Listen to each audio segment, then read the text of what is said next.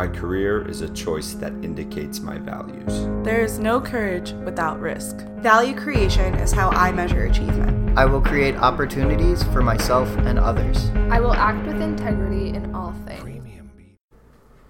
Charlotte, North Carolina. You may know Charlotte, North Carolina as a BFA city. What you may not know is that Charlotte, North Carolina is ranked 50 out of 50 cities in social mobility. I'm going to tell you a story. A story of 4 neighborhood friends, if given the same opportunities and resources, may have had completely different outcomes. Growing up, we all had one dream. That was to play football. At least that's what we thought. Society told us that that was our ticket out of the hood. Augustine and I had the same friends. We thought very similarly to each other.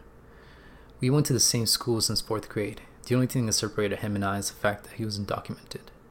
So when I went off to college to work with researchers, he went off to work at a construction job site.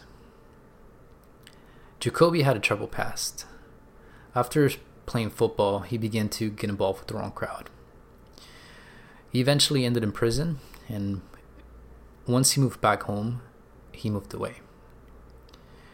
Dimitri lived our dream of playing football. He received a scholarship from Elon University, and a year into the program, he committed suicide. He jumped off the dorm. I talk about all these topics to shine light into some of the areas that people in Charlotte have interest in, but very few understand. Social mobility, mental health awareness, recently incarcerated populations, and immigrant populations. And the fourth friend is me. My name is Miguel. I'm a first-generation college graduate from a low-income immigrant family. I started 2 profitable companies in college.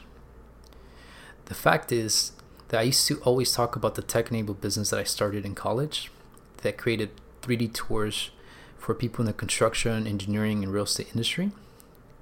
But the fact is that it created no value.